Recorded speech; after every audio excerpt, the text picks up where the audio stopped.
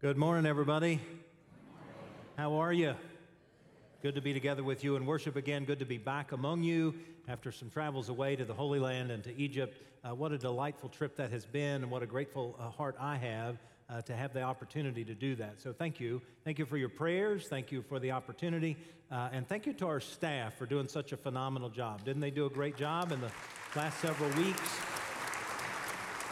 We give grateful praise to Pastor Doug and Pastor Gracie for bringing good messages. The trip itself, of course, was phenomenal, quite literally life transformative, and a little bit tiring. Probably slept as much these last 3 days as I did in that entire 2.5 weeks. And so grateful to be back and grateful to try to continue to make it back into the normal swing of life.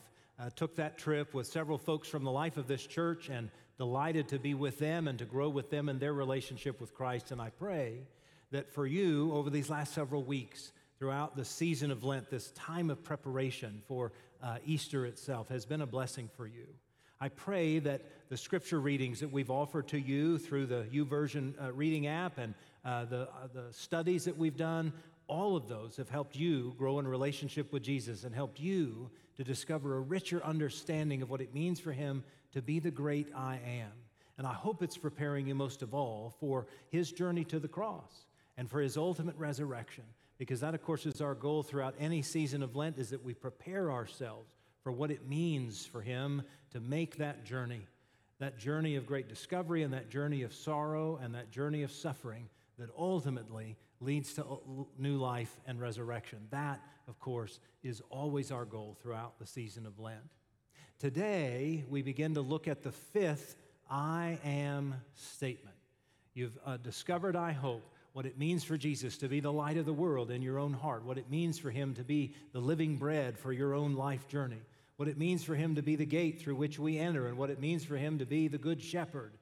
Today, we talk about what it means for Jesus to be the way and the truth and the life, and the ways in which that way helps bring truth into our lives and abundance into our hearts as we seek that out.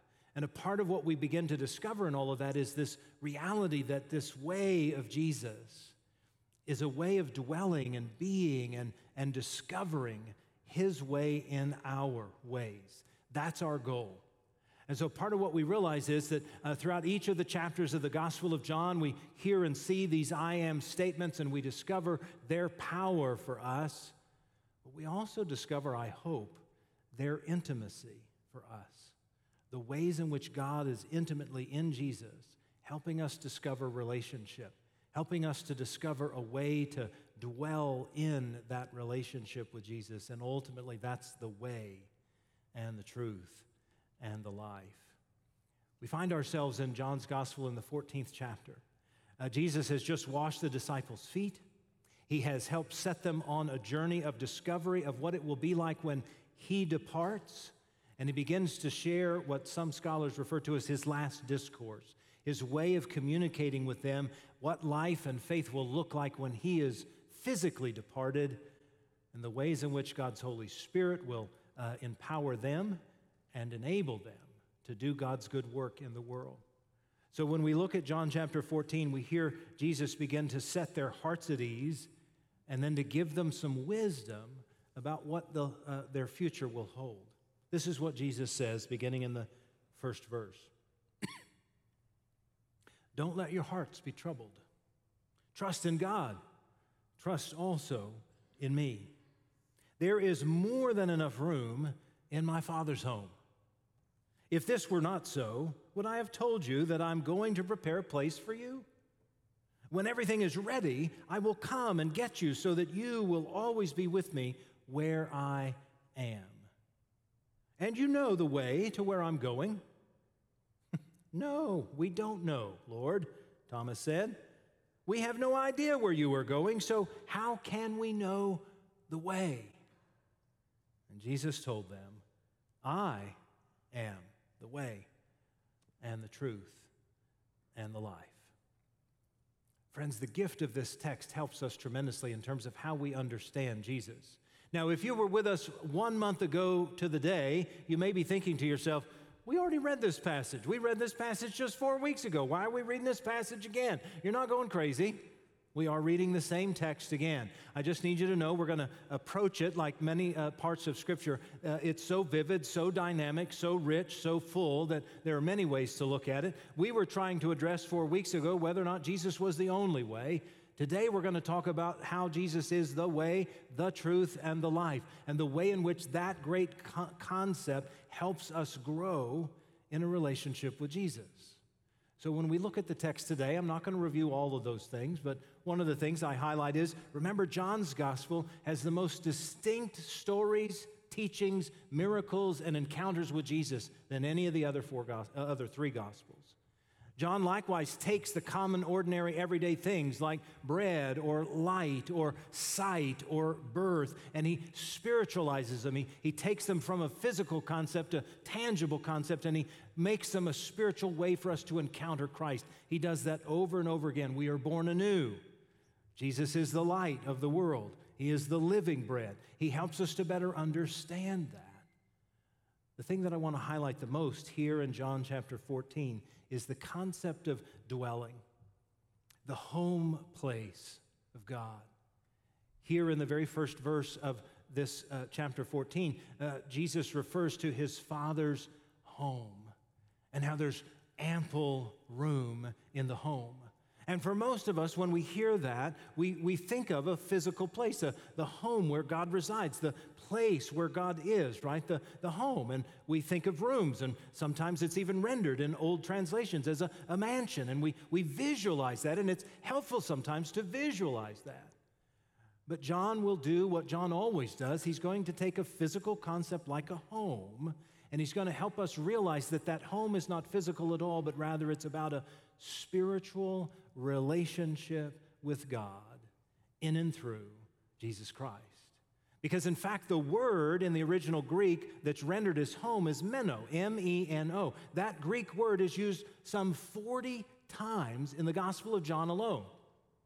You probably have heard it most frequently without realizing that Greek word in the next chapter, John chapter 15, where he describes, as we will describe next week, how Jesus is the vine. And when Jesus is the vine, we must remain in him. And if we remain in him, just as he has remained in his Father, then we will indeed know life and love. That remain is the word meno. And so part of what we begin to discover is that this home that is God's home is a dwelling place. It's a place where we remain. It's a place where we dwell. It's a place where we live, and not just a physical place, but a place of the heart, a place even of the head, a place where we want to be with Jesus. And I need for us to understand that here in the Gospel of John, because what Jesus is trying to tell the disciples, and in turn you and I, is that he's going to prepare this dwelling place. He's going to bring us back to that dwelling place. He's going to take us to that place. And that's why when Thomas asked the question, everybody in the room is thinking it's a physical, tangible place. Where are you going, Jesus? I don't know where you're going, Thomas says. How can we know the way? And that's when Jesus helps us to see and better understand.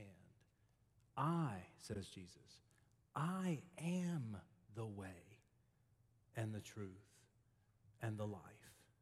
And he will go on throughout the rest of this chapter and the rest of this gospel to help us understand how, in fact, he is the way, how it is his teachings and his love, his care and his compassion, how all of those things together begin to point out his way.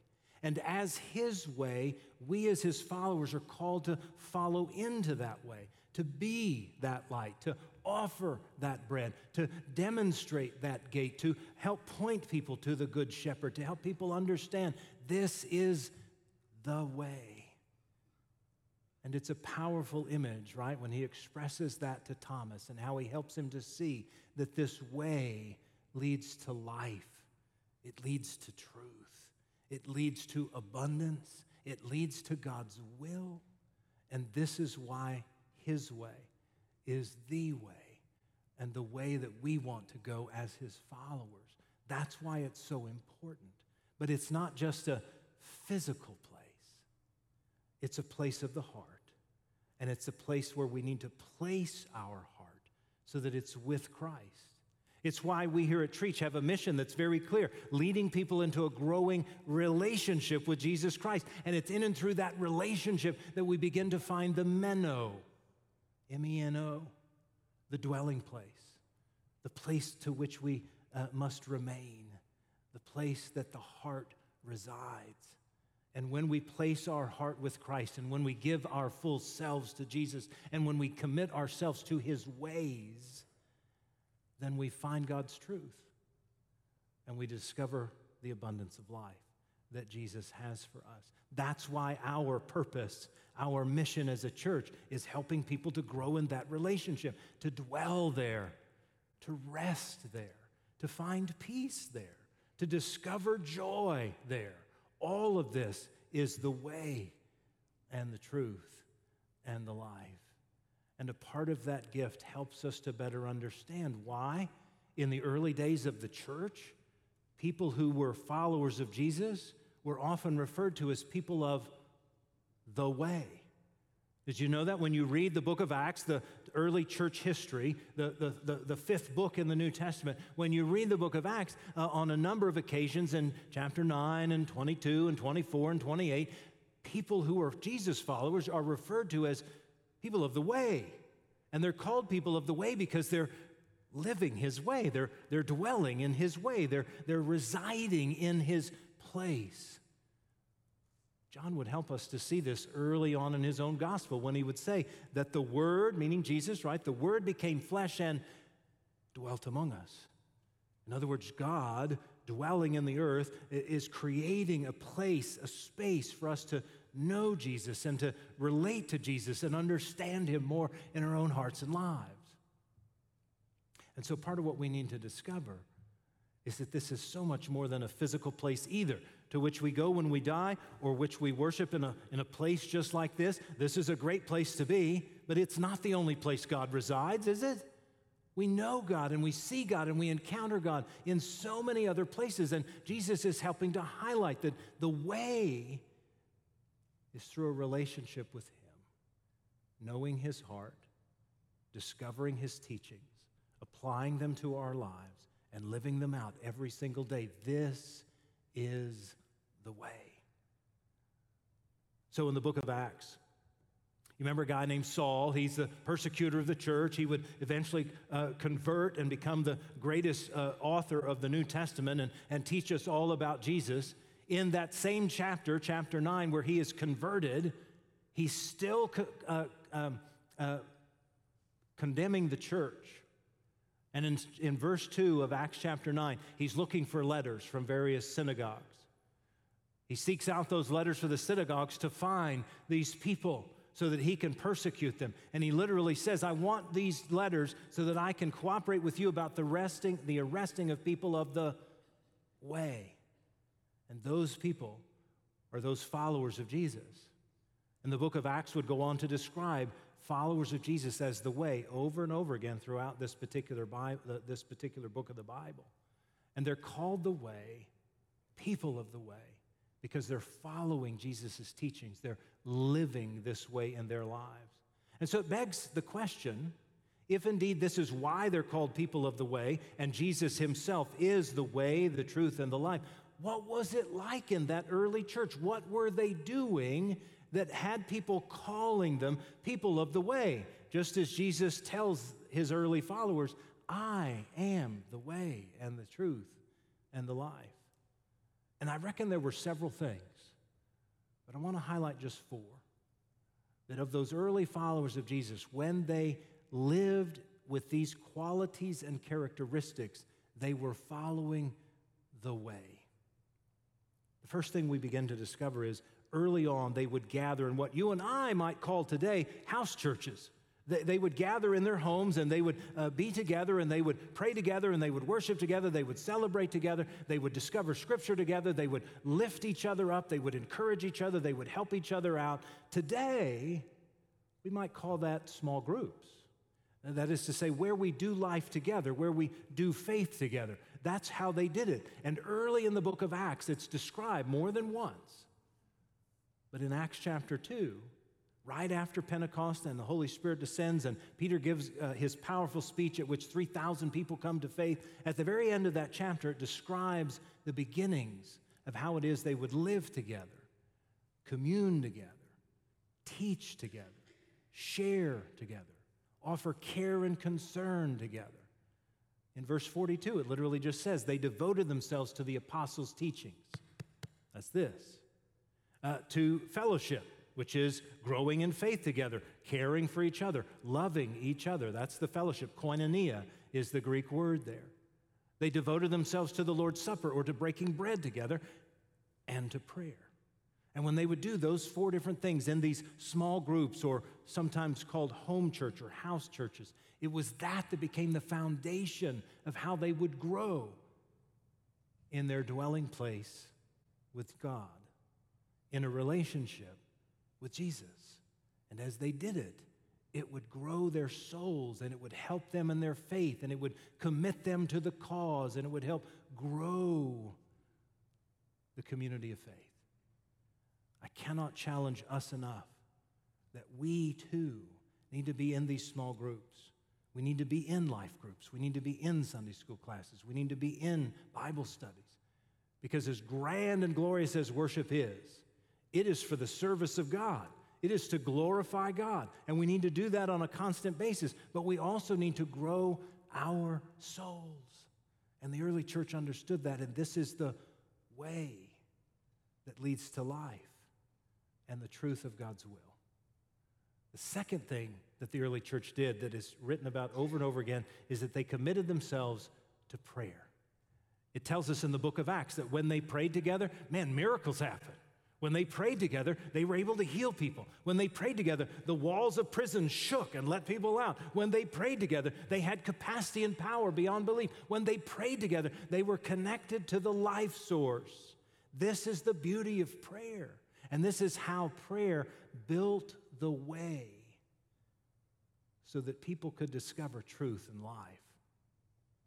I know sometimes we think to ourselves, golly, I don't know what to say, or I don't know how to pray, or golly, am I supposed to do it at a certain time or in a certain position or a certain way? And I just want to say, just pray. Because the words are not so much important as the connection to the life source. God doesn't so much care about what we say in our prayers, but simply that we pray.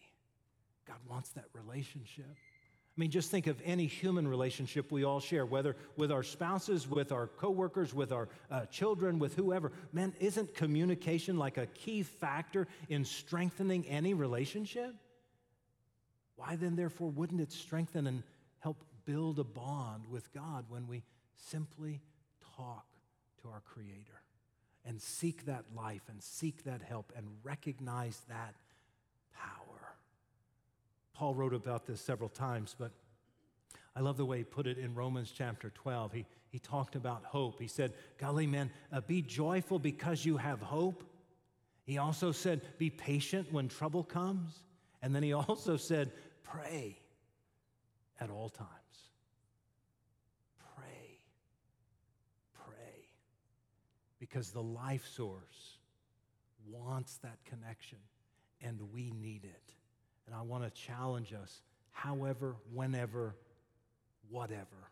Let's just connect to God in prayer and discover the great joy of the abundance that He has for us.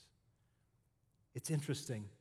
Not only did the early church, in following the way of Jesus, know of the power of relationship in small groups and know of the wonder of prayer, but the next thing that they did was what caused the explosion of the Christian tradition.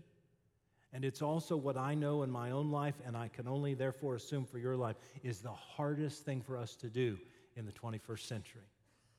I'm simply going to call it sacrifice. The early church knew that sacrifice was needful in order for Jesus to be lifted high. And the sacrifice took its shape in any number of ways. For some, it was literal martyrdom, right? People committed their lives to Christ, and they gave their lives to Christ. But it was also as simple and as straightforward as saying, Jesus is the light of my life, and I'll let no other light in. Or Jesus is my good shepherd, and I'll let nobody else direct my life.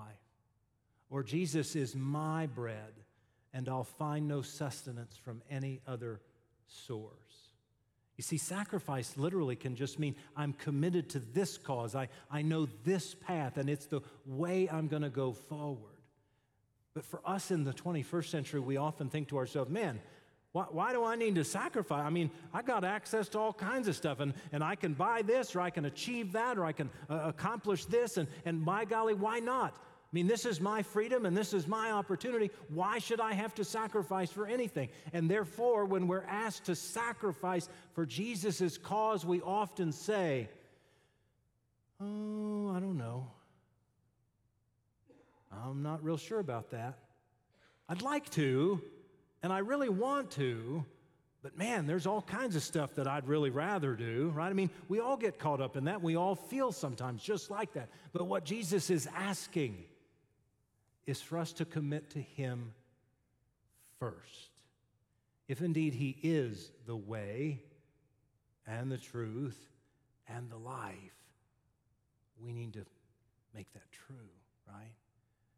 After all, when Jesus was calling the disciples His way, Luke's gospel tells us in Luke chapter 9, verse 23, that He said, if you want to come after me, meaning if you want to follow me, you've got to deny yourself. Take up your cross daily and follow me. Now notice the order is pretty important. Deny yourself, take up your cross, and follow me.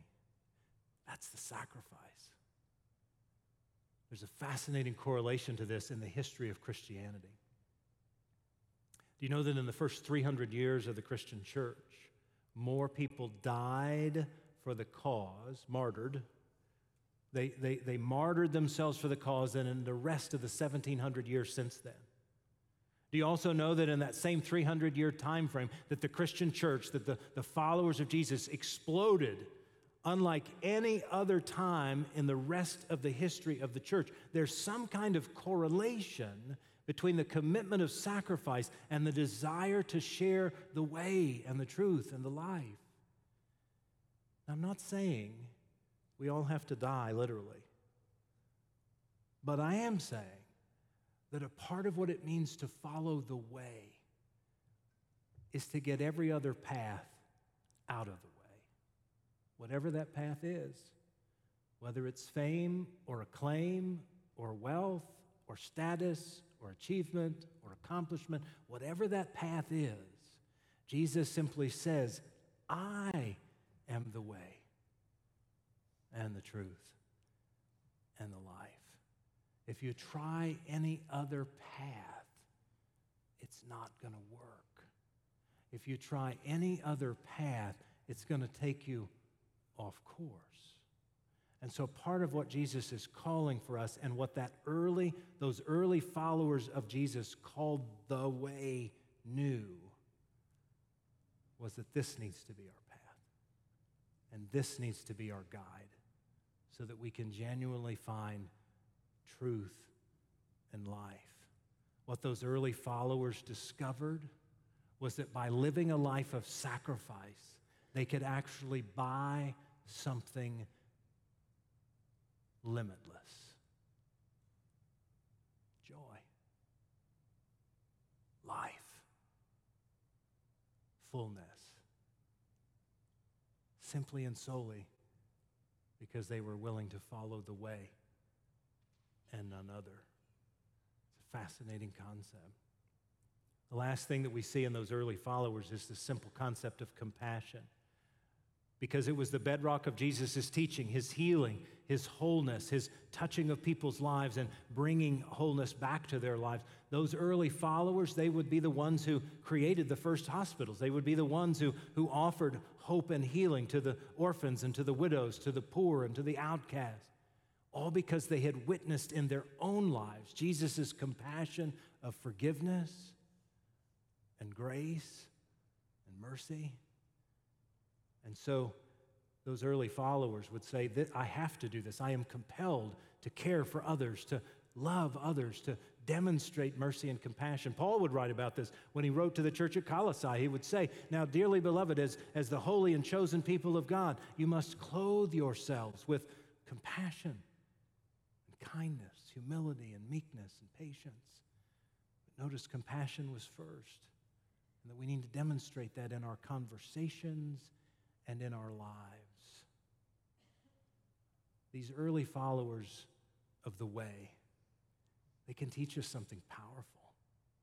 They can help us to better know how it is we ought to follow the way, the truth, and the life.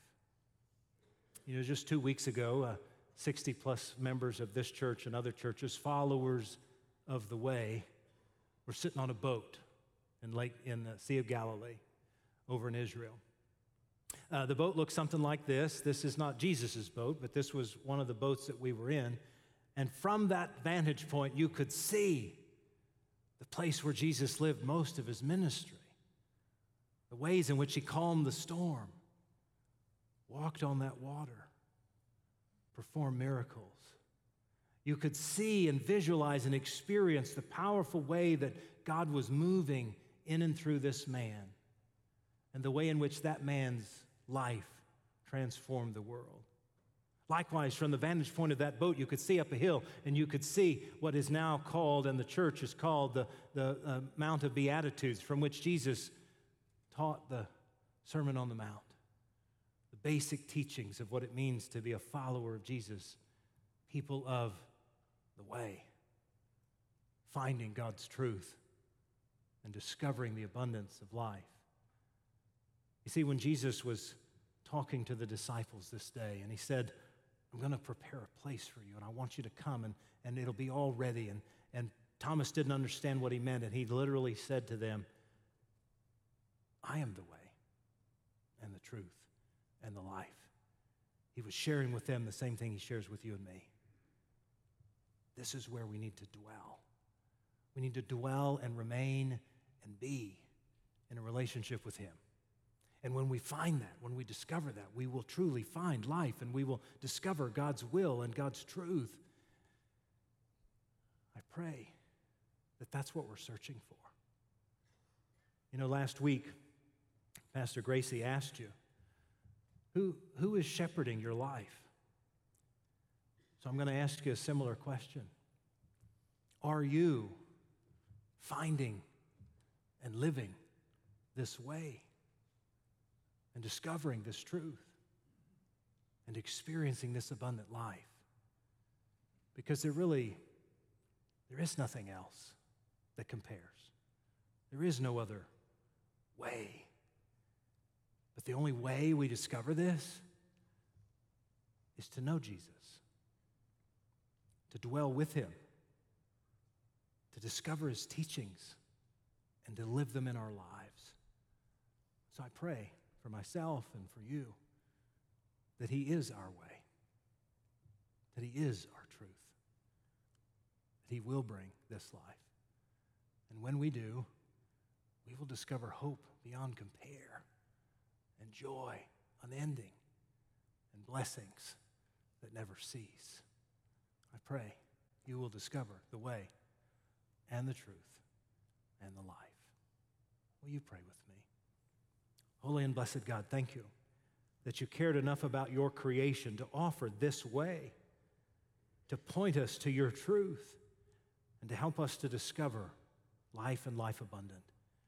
God, thank you that you made Jesus the way and the truth and the life. Help us, Lord, to set aside any other ways. Help us to get rid of any other thing that we think might be truth, and help us to point ourselves toward the abundance of life found in Christ. God, we're grateful that you've provided this. May we simply and solely commit ourselves to him, that we might indeed know the way and the truth and the life. God, this is our prayer, and we lift it in the name of the one Jesus, whom we know to be the Christ. Amen.